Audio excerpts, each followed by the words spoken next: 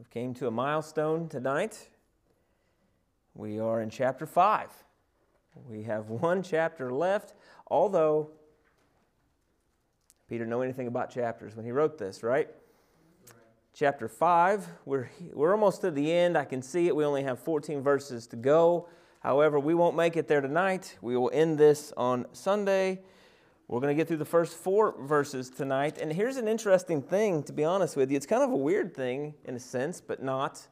Let me explain it.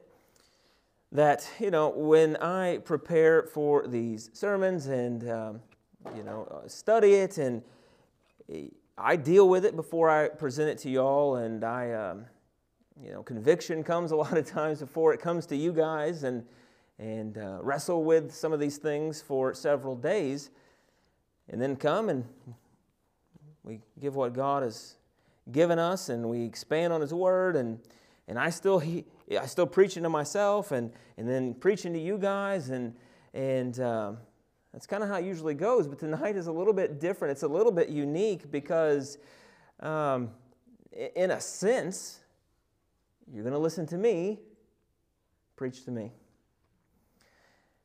And that's when you start to think about it. That doesn't mean that you're exempt. You're here because, one, you have a desire for the Word. Number 2, that this is the Word of God. And this is directed, the primary point of this text, to the elders and the pastors of churches. So you'll hear what is required to a certain degree. But it is important for the congregation because we're all in this together. And you'll see what the Word has to say tonight. So I've been dealing with this for a little bit, dealt with it all day, even last night, of what is required of me. And so you can just listen.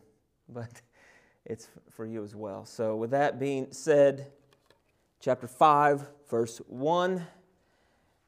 And I hope that you can start to just train yourself to look at these verses and what they start with. You'll see that this one starts with therefore. It means that we are looking back of what we talked about the last time we gathered. And we'll dive into that here in just a second. But let's read the first 4 verses here. Here's what it says. Therefore, I exhort the elders among you as your fellow elder and witness of the suffering of Christ, and a partaker also of the glory that is to be revealed. Shepherd the flock of God among you, exercising oversight, not under compulsion, but voluntarily, according to the will of God, and not for sordid gain, but with eagerness. Not yet as lording it over those allotted to your charge, but proving to be examples to the flock. And when the chief shepherd appears, you will receive the unfading crown of glory. That's what we'll be preaching on tonight, and we'll pray before we begin. Father, we come to these words, and Lord, they mean so much. Lord, there's a call here, there's instruction here, and I pray that I would adhere to these words. I would understand the weight of these words, and Father, that I would be able to present these words in truth and in reverence to you. I pray that everyone here, their eyes and their ears and their hearts would be opened to receive these words. Lord, that they would grow in righteousness and sanctification. And Lord, that these words are for our edification. So God, help us tonight, we pray. And we give you all the glory. In Jesus' name we pray. Amen. Why does this verse here begin with the word therefore? It's because we look at previously what we've discussed. And if you remember what we talked about on Sunday night, was that it is not strange that sufferings occur. It's not strange, but it's rather we are to be expecting it. And not only are we to be expecting it, we are to know that it is the will of God that these things come into our lives to help us to grow our faith, to help us grow in our sanctification, sometimes to discipline us as well, but all so that we can grow more in the image of God. This is what we had discussed, and we had discussed that not only are we to steward the things that we talked about on Sunday as far as financial and our families and our roles and the gospel and our testimony, but we talked about that we are to steward our sufferings, that we're to take those things that God has entrusted us with, and we're to be good stewards of those. And when these things come into our lives and we suffer according to the will of God, we're to entrust our souls to our faithful Creator in doing right. And that's where it left off. And now Peter comes to this point and he says, therefore, in the light of the sufferings will come, and that you're to entrust your soul, and that you're to know that they're from God, and it's the will of God that these things come. He turns his attention to a group of people in this letter, and he turns his attention towards the elders of the church. Because when we go through trials and we go through sufferings and we go through the things of life, that the words of God are to be our guide. They're to be our comfort. They're to be where we get strength, where we know what is pleasing to God, and they're how we anchor our soul when it comes to the trials of the world and the sufferings that we share. And one of the ways that God has allowed this to come to pass is to have people that are over local churches that are to teach and to preach and to give that instruction. So that's why he turns it and says, therefore, in the light of all this, now to those who are called to be the elders, to be the teachers, to be the preachers, to those who are the overseers of the church, listen up. Because it's going to be your job to help and to teach and to encourage and to bring the light of the Word of God, even in the middle of heartache, even in the middle of hard truths. You're going to be the people that deliver this to the people that are suffering and the exiles that are here. This is what a great call that he says. And he turns his attention to the elders. And this word elder, this is where we get the word overseer, or some will translate it into bishop, where it is the one who will come and to oversee, or to be the spiritual overseer, local pastor, if you will, of these people. And here Peter says, I exhort the elders among you as your fellow elder. Now, what's interesting here is that Peter does not say that I am exalted higher than you. He did not say that I am the Pope. This is what the Catholics say.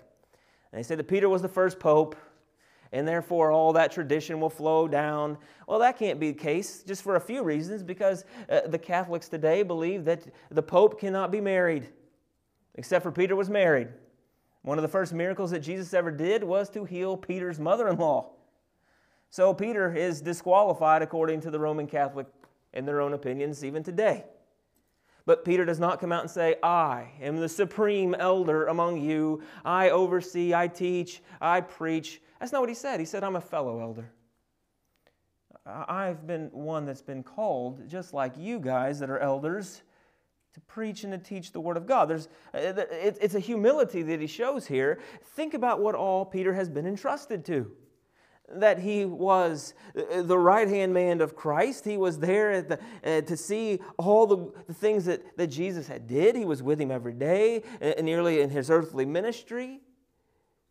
He saw him on the Mount of Transfiguration in this glory. He was given the commission of God to go and to tend the flock of God. And we see all the things that Peter's seen. He's seen the glory of God. He's seen the resurrection of Christ. He's seen all these weighty things. And he says, I'm a fellow elder. There's nothing special about me except for I've been called by the same grace and given a task by God. And he says that he's witnessed the sufferings of Christ. And he's been a partaker of the glory that is to be revealed. And he honestly did. You see, Peter was unique in the fact that Peter was Trinitarian in his experience on earth. Now, we all believe in the Trinity. We have to. It's a biblical doctrine. If you don't believe in the Trinity, then you don't have the gospel. If you don't believe in the Son and his deity, then you don't have the Father. That's what the Bible clearly tells us. But Peter was Trinitarian. Think about the unique life that Peter had. He walked with the Son every day that Christ was on this earth.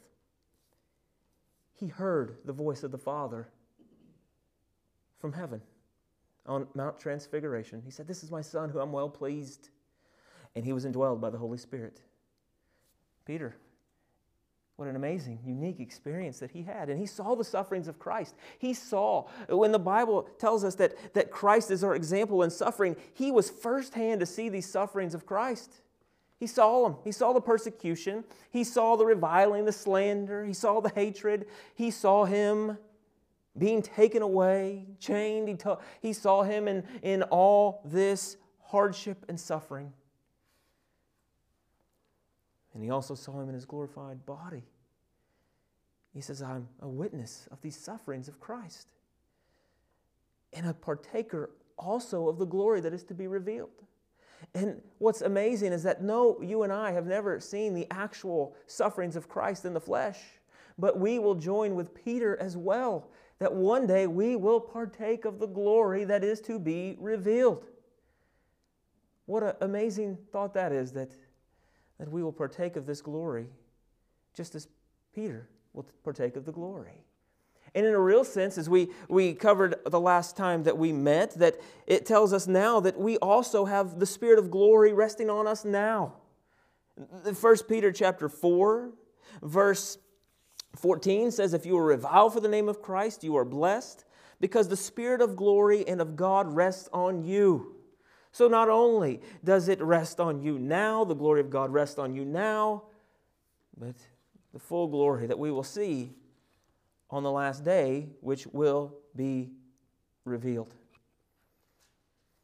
Let me make a couple distinctions if I can. If you see on the board here, sometimes these words get a little dicey and sometimes they run together and we just use them, sometimes misappropriately. But we have elder, apostle, and disciple.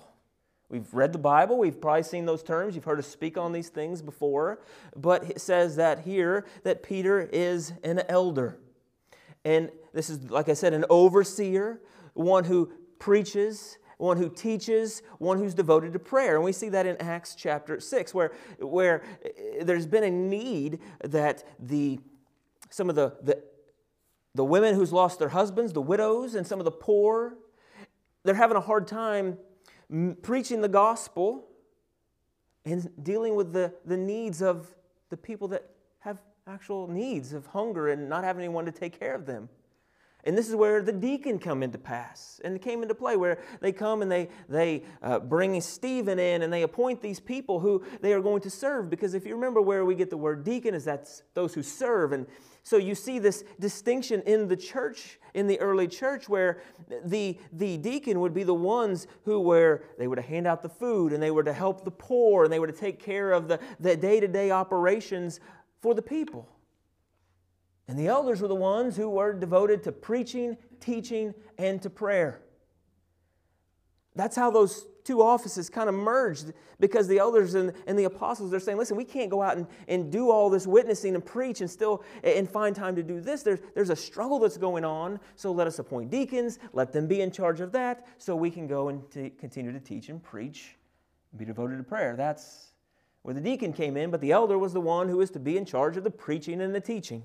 And we see a command that this was to be set up in these various places. Like, for example, in Titus chapter 1, verse 5 through 9, Paul is writing this, and he says, "For this reason I left you in Crete, that you would set in order what remains and appoint elders in every city as I directed you." And then he starts to give the qualifications for these who are to be elders to teach and preach. Namely, if any man is above reproach, the husband of one wife, having children who believe, not accused of dissipation or rebellion. For the overseer must be above reproach as God's steward. You've heard that word on Sunday. They're to steward what God has given them. Not self-willed, not quick-tempered, not addicted to wine, not pugnacious, not fond of sordid gain, but hospitable, loving what is good, sensible, just, devout, self-controlled, holding fast the faithful word, which is in accordance with the teaching, so that he will be able to exhort in sound doctrine and to refute those who contradict. He says, listen, he's writing this, and he says, you've got to set up and appoint elders in each of these cities. They are to meet these qualifications, and they are to hold fast, faithful to the word. They are to teach in sound doctrine and also be able to contradict those who oppose. You see, this is what Paul is giving the instruction, and this is who Peter is talking to in this epistle. We also see this in James chapter 5, verse 14. It says, if anyone among you sick, then he must call for the elders of the church, and they are to pray over him, anointing him with oil in the name of the Lord. These are the elders. There's a distinction between that and the deacon, although in today's church, in the modern structure, we've got these messed up. We've elevated the deacon that we now see in the modern day church. The deacon is now doing what the people that are called deacons in today's church are supposed to be doing what the trustees are appointed to do. The deacons in the church of God are not to teach and to preach and to do all those things. They're to take care of the business, the structure of the building, those who have needs. That's the job of the deacon. The job of the elder is to be able to preach and to teach and to head the church. We've crossed these lines, and we've started to run these things quite opposite than what the Bible has set into place. And this is who he's talking to. This is to the elders as we get into this. But I want to tell you that Peter was also an apostle. And Peter was also a disciple. So what's the difference? The elder's the overseer, the one who teaches, the one who preaches, devoted to prayer. But what about an apostle? You've heard that term. And we have this absolute unscriptural teaching that is just running wild through America today, across the world today, and in churches today, where we have people claiming to be apostles. There's a movement going on called the NAR. It's the New Apostolic Reformation, where they believe that God has brought back the office of the apostle, and they now have the same gifts, the same power, the same authority as the apostles in the first century A.D. Well, that's just not the case. Because I'm going to tell you what the requirements of an apostle is in the truest sense. And there's no one alive today who meets the requirement of a true apostle. So, if you hear anybody ever say, I'm an apostle, please do me a favor. Either run or take your Bible and show them the truth of God's Word. Because the book of Acts tells us what the qualifications are for an apostle. We find that in verses 21 through 26. And here it was the requirement. The requirement to be an apostle. And here's what the word apostle means. One that is sent out. One is sent from. And these apostles, if you will, are capital A apostles. They are the ones who God Himself personally sent out for a mission and for a purpose. Now, if you want to get technical, we could have lowercase apostles today as God calls us to go and witness and to spread His word and to be sent out from Him to the Great Commission. But that's not what these people are meaning. We're all sent by God to make disciples and to spread His gospel. But that's not what the apostleship in the early church was. Here was the requirements that the book of Acts tells us in Acts chapter 1. Verse 21, it says, Therefore it is necessary that of the men who have accompanied us all the time, that the Lord Jesus went in and out among us, beginning with the baptism of John, until the day that He was taken up from us, one of these must be a witness with us of His resurrection. So to be an apostle, a true apostle with true apostolic authority to go out. And we look at it in the book of Acts. How does Paul and Peter and all these apostles, how are they healing people? How is the touch of the handkerchief they hold or the shadow that is passed over them in Peter's case, how are they able to heal and to touch people and to do these marvelous signs and wonders? Because they are true apostles sent by God with special abilities as given by God to be His witnesses. And here's the true definition of the apostle in the first century. You had to be there and be a witness when Christ started his ministry at his baptism. You had to be there and be an eyewitness of his resurrection. Had to see it. You couldn't pick up in the middle of it. You had to be there from the time of his baptism. And you had to be able to witness his resurrection. So I ask you, when you turn on YouTube or you listen to anything or you see it anywhere that you look and you see someone say, I'd like to welcome to the stage Apostle so-and-so, they have no idea what they're saying, because there's no one here alive today that has been an eyewitness to the life of Christ. And there's no one alive today who's eyewitnessed his resurrection. Peter did. Now, is there an exception to this rule? There's one exception to this rule. It's the Apostle Paul. The Apostle Paul was called by God on the road to Damascus to be sent out from him by God. And if you remember how much controversy there was when Paul started his ministry, people didn't believe him. Like, no, this can't be the guy. And only until that the true apostles gave the approval of this apostle did he truly have credibility within the church there. And Paul will even tell you this. In 1 Corinthians 15, he says, I'm an apostle born out of due time. I was the one who came out of this strange compared to the way that it was supposed to be, according to the way that the requirements were. But God had favor on me for his own purpose. And that was the exception to the rule. And Paul was an apostle. And the rest of the apostles were those who were eyewitnesses of his ministry, of Christ, and his resurrection. So Peter, was an elder because he was an overseer. He was also an apostle because he was sent out with apostolic authority to work in signs and wonders, to be a witness for God, because he was an eyewitness to that.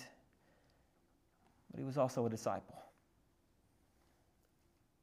And we've, I think, looked at the Great Commission all wrong for a long time. In Matthew 28, what does the Great Commission say? Go and make disciples. What is a disciple? Are you a disciple? Am I a disciple? How do we make disciples? When you translate the word disciple and you bring it down to its basic meaning, do you know what it means? Student. That's what the word disciple means. One who studies. A student. Now, let's go back to the Great Commission. Go out and make students of God. One of the greatest tragedies in the church today is that we're afraid to teach and make students on our Sunday services. It's not glamorous. We want the feel good, we want the topical, we want the emotion, that's boring. If you come and try to teach me and make me a student on Sunday, how can that? I'm not going to sit through that. That's the attitude of the modern church, isn't it? I want to be close to God. I want to be a disciple. Well, disciple means being a student. To learn, to grow, to be taught the Word. That's what think about when you go to school. You sit and you are listening to the teacher teach, and you are growing in knowledge so you can go to the next grade. And then you take that knowledge and what do? You build on that and you go to the next grade. That's the same way in a Christian life. You build on the base, the milk, if you will, and that growth then allows you to go to the meat, and that meat allows you to handle things in your life that you never could before. When you come across situations now in your life, do you handle them differently, and is your thought process different than it was a year ago? How does that happen? Because you're students of the Word. I'm a student of the Word. Before I can come and give a sermon, guess what I have to do? I have to be a student of the Word. I have to study. I have to pour into it. That's what disciples mean. To learn about God and to never stop learning. That's what we're called to do. So you start to see the distinctions in these roles. A disciple is a student of Christ, the one who's growing and learning. That's what we're called to do. We're called to make disciples, students, apostles, as it was meant in that sense, was limited to the first century. And when they died, that office was never refilled. It just didn't happen. They didn't need it. The Word of God was being used, and their testimony had already cemented the validity of Christ. That's what it was being used for. There are no more apostles in that sense. But there are disciples, and there are elders. I just wanted to make those distinctions because we live in a world that is mistaught and falsely proclaimed. Peter said that we've suffered. He's suffered. He's seen the sufferings of Christ. He's been a witness to them and a partaker also of the glory that is to be revealed. A few verses here that come to mind. We read this on the last time we met. I just read it. But to the degree that you share the sufferings of Christ, keep on rejoicing, so that also at the revelation of His glory you may rejoice with exultation.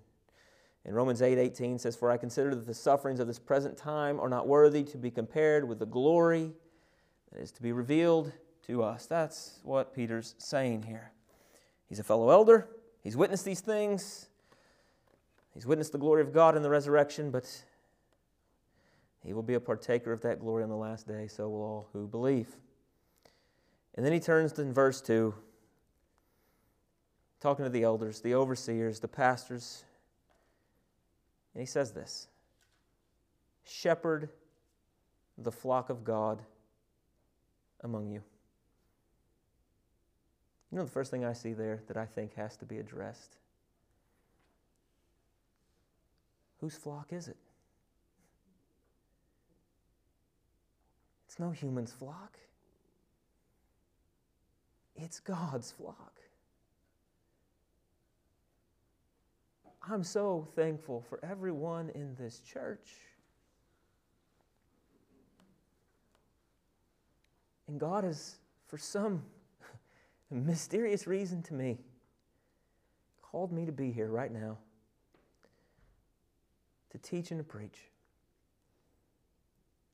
You could come here for 50 years, and not one time in that 50 years would you ever be my sheep. Not one time. But the God of this world has entrusted whoever's here for me to teach and to preach. He's called me to be a good steward of preaching and teaching for every single person that walks through that door. And there are times when I stop and think about that, and I think that, how can I even put into words the honor that He would call me to this? Because if there's anybody who's undeserving of it, it's me. But on the other hand, you know what emotion it puts in my soul? Fear and weight. The weightiness of that responsibility. That if you're a true Christian, you are God's sheep. He's brought you here for some reason.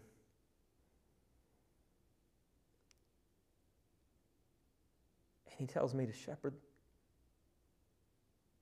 His flock. How do I shepherd? How does any elder shepherd?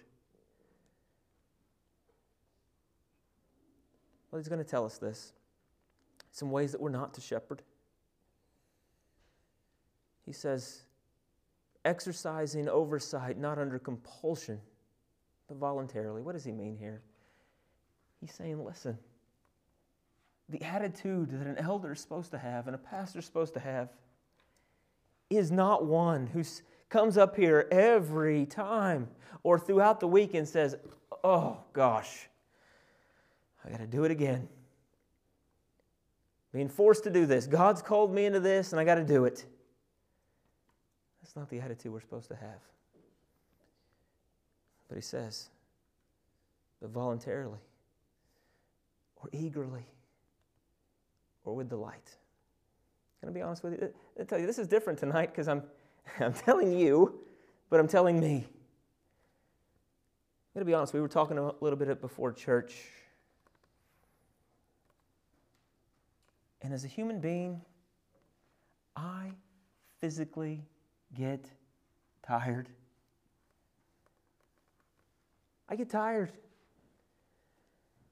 And she will tell you there are days where I honestly do not know where the strength will come from.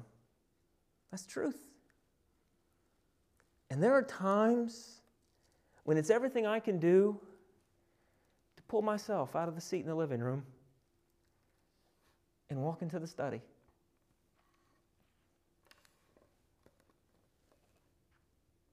But then I begin to think that the God of this universe has entrusted me with His Word. And something supernatural happens. He gives me strength. He gives me joy. And you know what I can honestly say? I delight in preaching His Word. I love it. All the hard and all the time and all the struggle and all the persecution, I've never been happier in my entire life.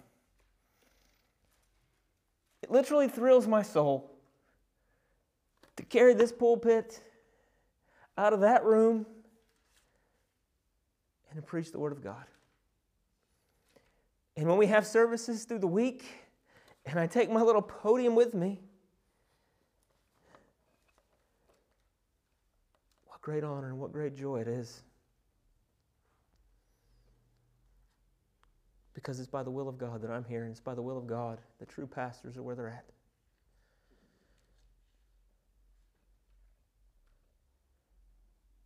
I pray that I never have that attitude where it's just something I'm forced to do because I've been called. And every true elder has been called by God. We're to delight in the true privilege that it is to proclaim His Word, because it's according to the will of God. It says, not for sordid gain, but with eagerness. So many people across the country today, it doesn't take you very long to see the likes of, I won't mention names, I don't think they're true Christians, but Kenneth Copeland, and the list goes on, who all they do is get behind the pulpit for financial gain. Send in this money, and your elderly mother will be healed. There's been documented stories how people have sent their life savings in, ruined their lives. They're flying around on jets. They've got $1 million houses, and people have put their trust in them. There is a special judgment for that in those people. People today, there are people that are in the ministry for gain financially, and God knows that. But that's not to be the calling of a true elder. Not yet as lording it over those allotted to your charge. Again, he says, listen, elder, it's not your people. I love you all, and I want to just, you're my people in a sense that you're with this church, and I love you all, but you're not my people. You've been purchased by God. You're His sheep. He's given me the responsibility to give you the Word of God. I feel the weight of that every day, and I feel the weight of it more and more. And I pray every day that God would not take away that weight, that rest in that thought. Because the second we get comfortable and just coming and just giving a sermon is the moment we've lost focus. I want every time I walk into a building or a place and I open the Word of God, I want to feel the weight of the sovereign God of this universe entrusting me to proclaim that in all truth. We can't take it lightly. We can't take it nonchalantly. It's not my words. You're not my sheep. You're His sheep. I'm His sheep. And He's called us to this. Not lording it over those allotted to your charge, to those you've been entrusted to, but proving to be examples of the flock. You know what? The last thing that I can ever be to you, and the last thing an elder can be, a pastor should be to his congregation, is a hypocrite.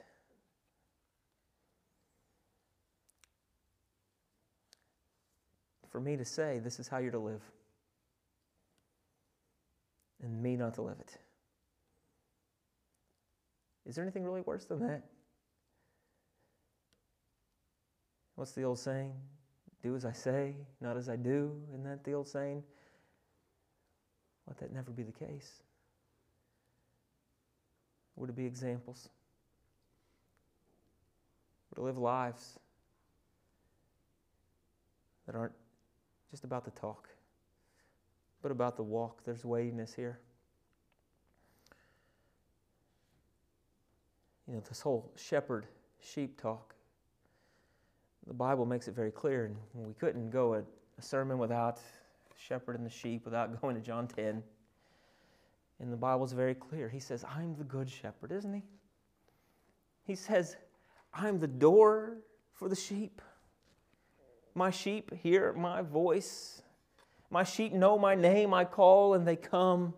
They don't hear and understand the voice of the stranger. They understand the voice of the shepherd, and they're my sheep.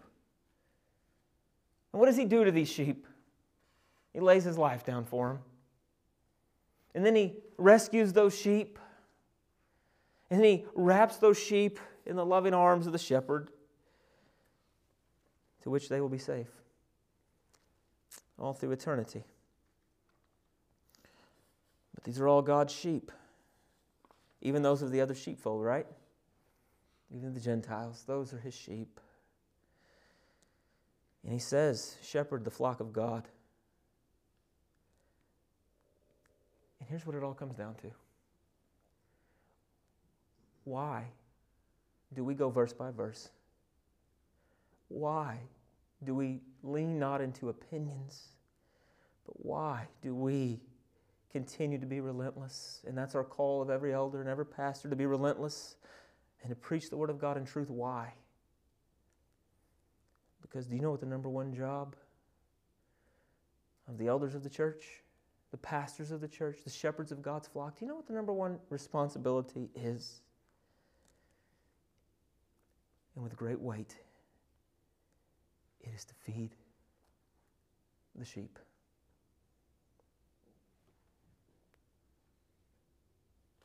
If you're looking for a million things from me, I'm sorry. I'm probably going to let you down.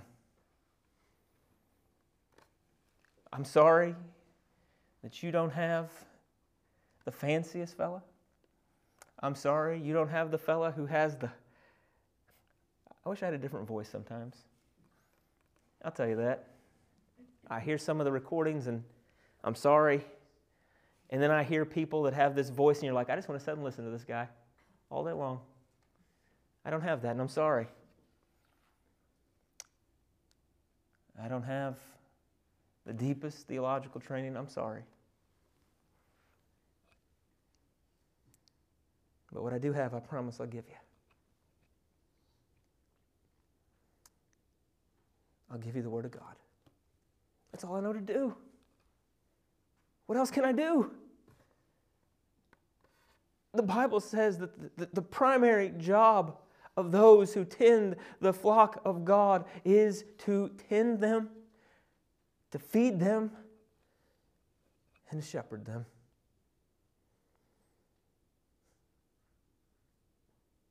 You know, we see this so clearly in the story of Peter, who You just heard earlier, he's a fellow elder. He's an apostle. He's a disciple. He's an eyewitness to God and all the things that he did. And if you remember that passage of Scripture in the story, that he says that, Peter, you will betray me. You betrayed me, Peter. And what did Peter say? Can you imagine what Peter was thinking? Almost, how dare you? Excuse me? I'll die for you, Lord. Peter. Satan has asked to sift you like wheat, and you're no match for him. But I've prayed for you, Peter, and when you turn, you're going to tend to the fellow believer. Later that evening, before he knew it, that the rooster crowed 3 times. And Peter knew exactly what happened. Can you imagine that moment? The Bible records in one of the Gospels that when that rooster he made the sound, and he did that the 3rd time. It said the eyes of Jesus turned and locked eyes with Peter. Can you imagine Peter? I'll never deny you. I've walked with you for 3.5 years. I've seen you on the Mount Transfiguration. I've seen you heal. I've seen you do all these things. I'll never deny you. And now, the eyes of his Savior are upon him. We've talked about it before. If that would have been you, and someone would have betrayed you, what would the look you would have gave him? It probably wasn't the look that Jesus gave Peter. Because I believe that the look that Peter was given that night said 2 things. I'm God, and I know all things. Don't ever forget it. And number 2, Peter, what did I tell you? I've prayed for you. This isn't the end, Peter. This may feel like the worst day in your life, but you're not done. Peter runs away weeping. Days later,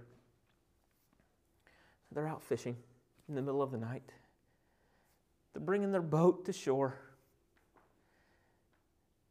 And Jesus is standing on the shore. Ironically enough, it's the same sea. It's the same sea that Peter was called into ministry to begin with, is where Jesus is standing. Peter, his attention is given and says, hey, look. Peter can't wait. He dives into the water and he runs to the shore to see Jesus. And we know in that intimate setting, around that fire, that Jesus asked Peter 3 times. He says, Peter,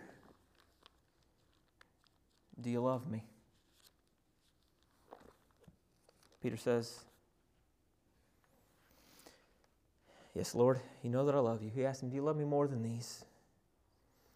Peter says, you know I love you. And you know Jesus' answer. He says, if you love me, then tend my lambs. Now, why lambs? Well, the lambs are the young. They're the babies. Saying there's going to be infant Christians. There's going to be Christians that aren't very far along in their walk with the Savior. Peter, you got to tend to them. They need you. They may need the milk, but they need you to get them to the meat.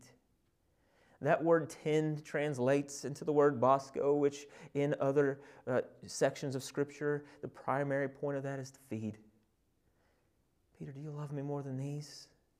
He doesn't say, well, then go do A, B, C, D, and all these other things you think may prove your love. But he says, you're a fellow elder, right? And he says, go tend my lambs. Go feed those young Christians. He said to him a second time, Simon, son of John, do you love me? He said, yes, Lord, you know I love you. He said to him, shepherd my sheep. Not just to feed them the word of God, but what all else that it would entail. To help them in their walk with the true shepherd. He said to him a third time, Simon, son of John, do you love me? Peter was grieved because he said to him the third time, do you love me? He was getting frustrated that he asked him 3 times.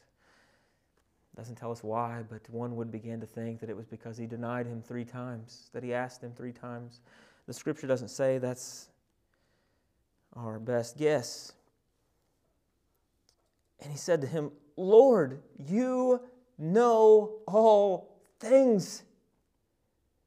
Like, yeah, he knew that you were going to betray him, Peter. But you doubted him there. Lord, you know all things. You know that my heart has been broken. I've been brought to repentance. God, you know that I love you. Can you hear these words? He says this. Tend my sheep. Peter, go feed my sheep. They're not yours. But everyone I'll put in front of you, they're mine to preach and to teach. And what is the diet of the sheep? It's not entertainment. The diet of the sheep is the food of the shepherd. And that is the Word of God. For me to show my love to the true shepherd and to steward what God has given me and entrusted me, as well as every other elder and pastor in the world, our highest calling is to preach the Word. Our job is not to entertain. Our job is not to give our opinions. Our job is to preach the Word. And maybe you can agree to this, that the true sheep, when they start to taste the truth and the true Word of God, there's nothing that tastes any better. There's nothing that your soul longs for more than the true Word of the shepherd. Can you attest to that? That the words of God are life-changing. They're what feeds your soul. And that's what He's called us to do, is to preach the Word. Be ready at all times to do that. And yes, I couldn't pass up this point. That is for the men. God does not appoint female elders in His church.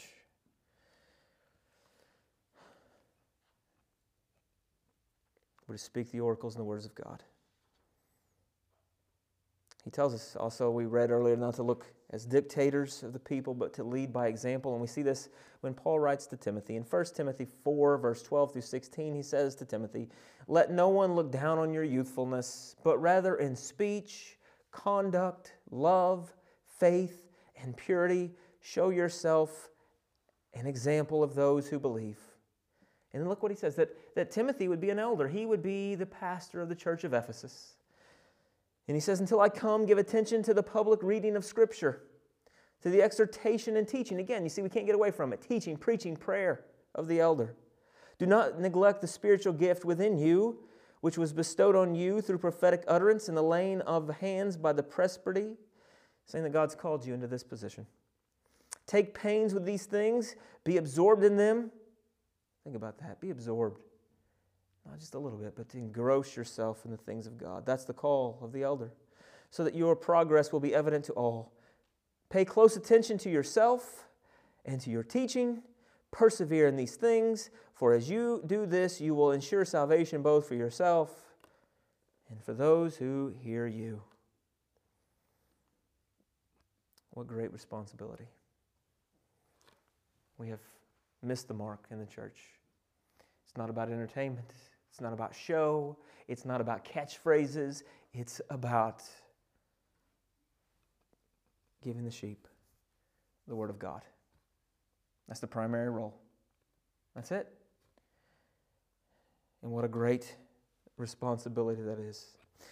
You know, the Bible says that those who are teachers, it says let not many of you want to become these things. Why? James 3:1 says, because knowing that as such, they will endure and incur a stricter judgment. You see why that's terrifying? That the elders and myself have been called to be a representative and to be entrusted with the Word of God. I pray that not one thing ever come out of my mouth that is not in truth, in harmony with His Scripture. Because we're judged more strictly. That's a weighty matter, and I hope I never forget that. He says this in verse 4. And when the chief shepherd appears, you will receive the unfading crown of glory. You see that He's allowed these elders and these pastors to be hired out shepherds. Shepherds of His own flock that He's appointed to feed and to shepherd. He's entrusted us and all elders to do this to His flock, and how dare we ever harm His flock? How dare we ever lead astray His flock? However we ever do anything to hurt one of His sheep or lambs. But He calls Himself the chief shepherd here. That He's the shepherd of all. He's the one to which the sheep belong. And it says when He appears, to those who have been faithful to His Word, and those the elders and those pastors who have shepherded His flock faithfully, they will receive a crown of glory that's unfading. There's nothing that I deserve less, and I pray that I would always be faithful to His Word to receive that crown of glory as the shepherd of His sheep that is given out by the chief shepherd. Let us be faithful to these callings. I want to draw your attention as we close. You'll see in the middle of your paper there on the last sheet in the back, the Bible describes Christ as three shepherds: the good shepherd, the great shepherd, and the chief shepherd. We find the good shepherd in John 10. That's the shepherd who lays his life down for the sheep. That's what the good shepherd does. And also you'll see that we see Psalm 22, Psalm 23, and Psalm 24 picture this as well in the Old Testament. Psalm 22 talks about, it's a messianic prophecy.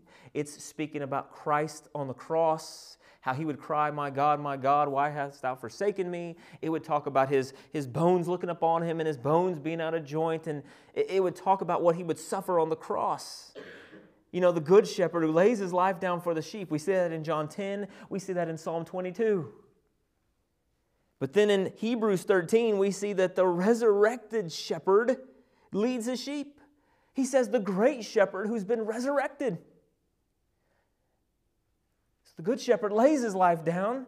The great shepherd is the one who leads his sheep throughout this life and into sanctification.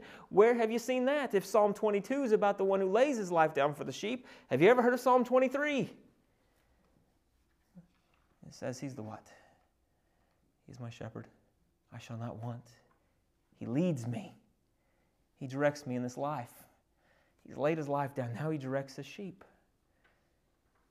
And then here you have this text, the chief shepherd, the one in all glory, who's waiting for that day where He will come and gather all the sheep.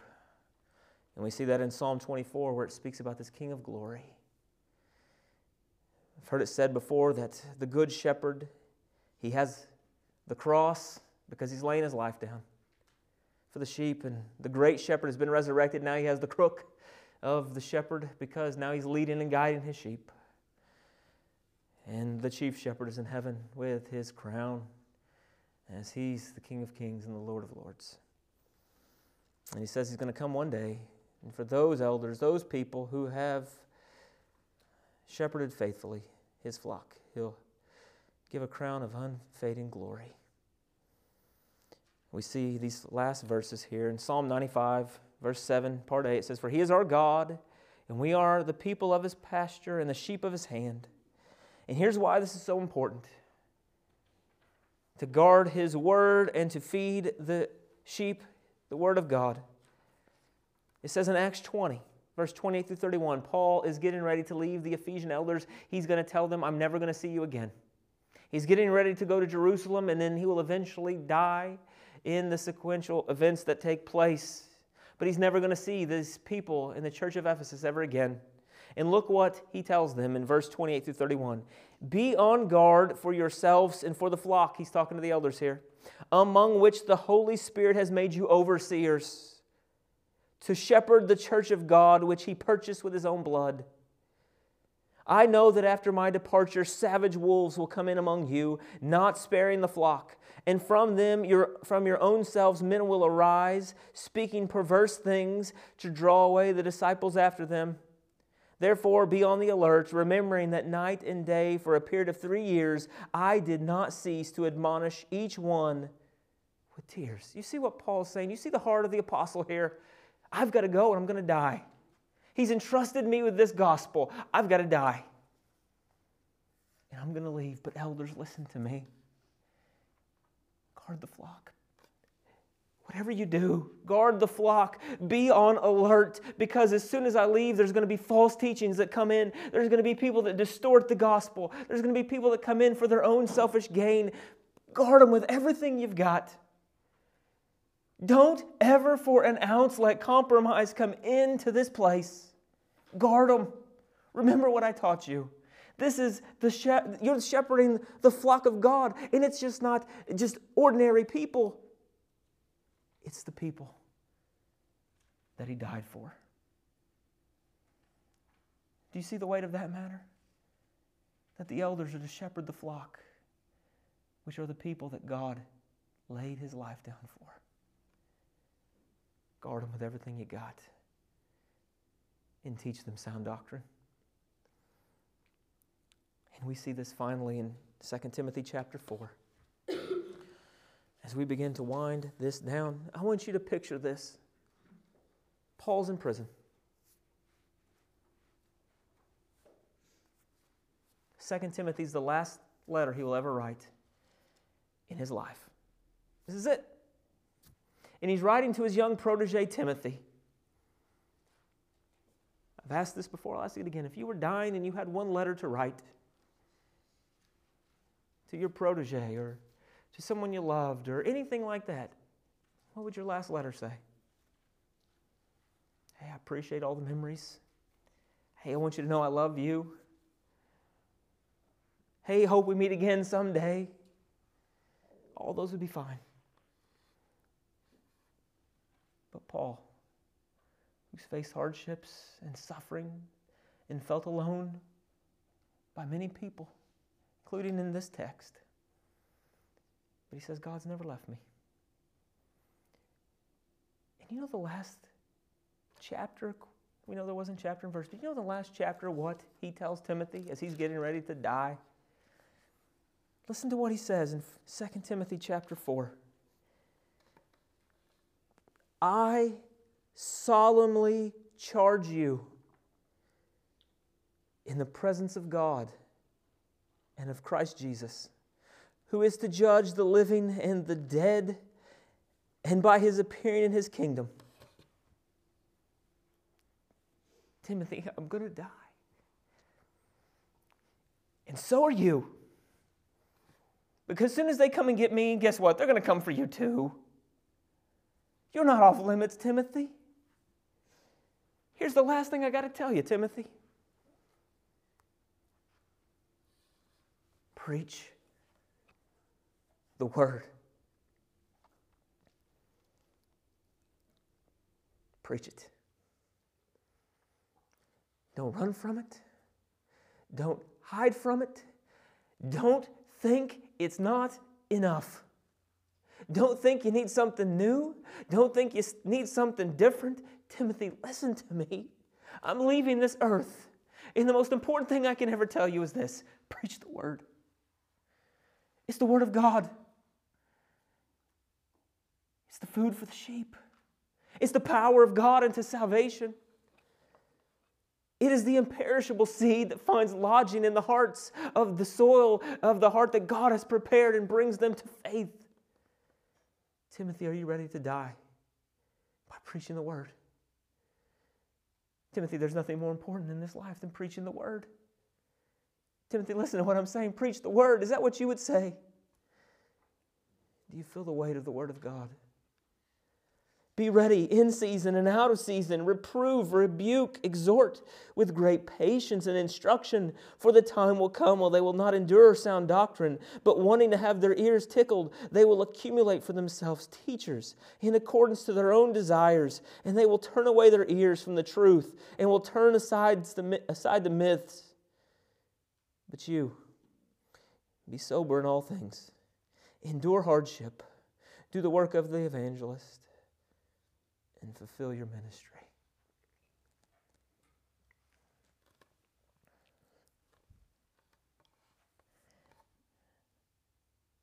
This has been a message that has been preached to me, and it applies to every person that is an elder in God's church. If at any time I've ever came across as thinking this is my church, I want to apologize to you. It's not. And it never will be. If I've ever lorded anything over you, then I'm sorry. I have nothing to lord over anyone. We all have gifts in God's church, and by the greatest mystery I'll ever know is that He's called me to do this.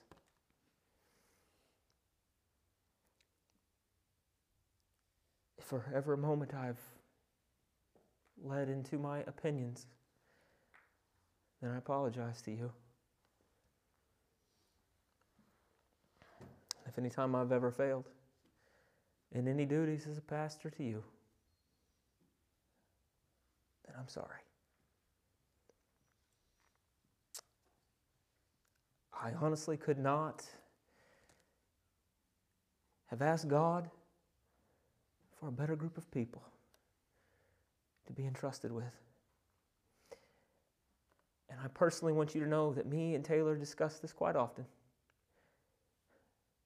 The pressure and the weight and the responsibility is something that we don't ignore. I never want to come up here unprepared. I never want to not have an answer for you. I never want to, quote unquote, put in the midnight oil so I can come and give you the greatest food that could ever be given. The Word of God. Not because of me, because the content of His Word.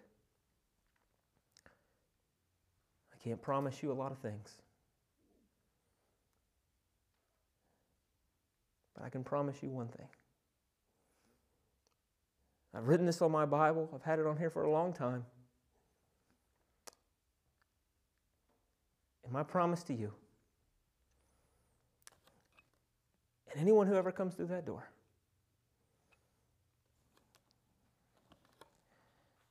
is to do what I have written here.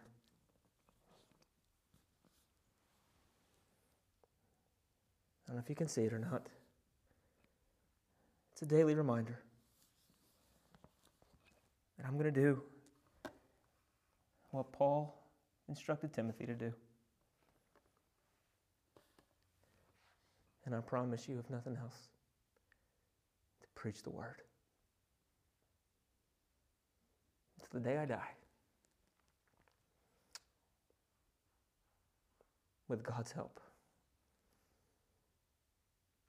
appreciate you all. I love you all. And I'm thankful that He's called me.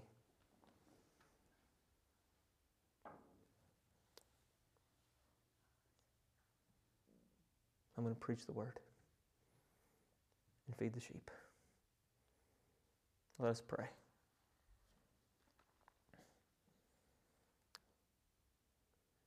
Father, I want to thank you for the mercy that you have shown on me. Father, how often I've failed in this office. God, how often I've been too casual. I've not been absorbed in your word. I've not studied like I should. Father, I thank you for mercy, and I ask that you would have mercy on me. And Father, I want to thank you for this privilege and this opportunity. Lord, that you have trusted me with your people. Lord, help me to never fail you again. Help me to feel the weight of that every day, more and more. God, help me in everything I do. And Father, every elder, every pastor of the church in the world that you've called, please, God, lead them into all truth. Let us know that it is not our words that we are proclaiming, it is yours. And Lord, let me never waver, but let me have all boldness to proclaim, to preach your word. It's the only thing that can save and change. And as Peter is instructing these people that in the middle of suffering, the word of God needs to be heard. The same is the case today. Father, I thank you. Father, forgive me. Thank you, Lord. Help me, I pray. In Jesus' name, I pray. Amen.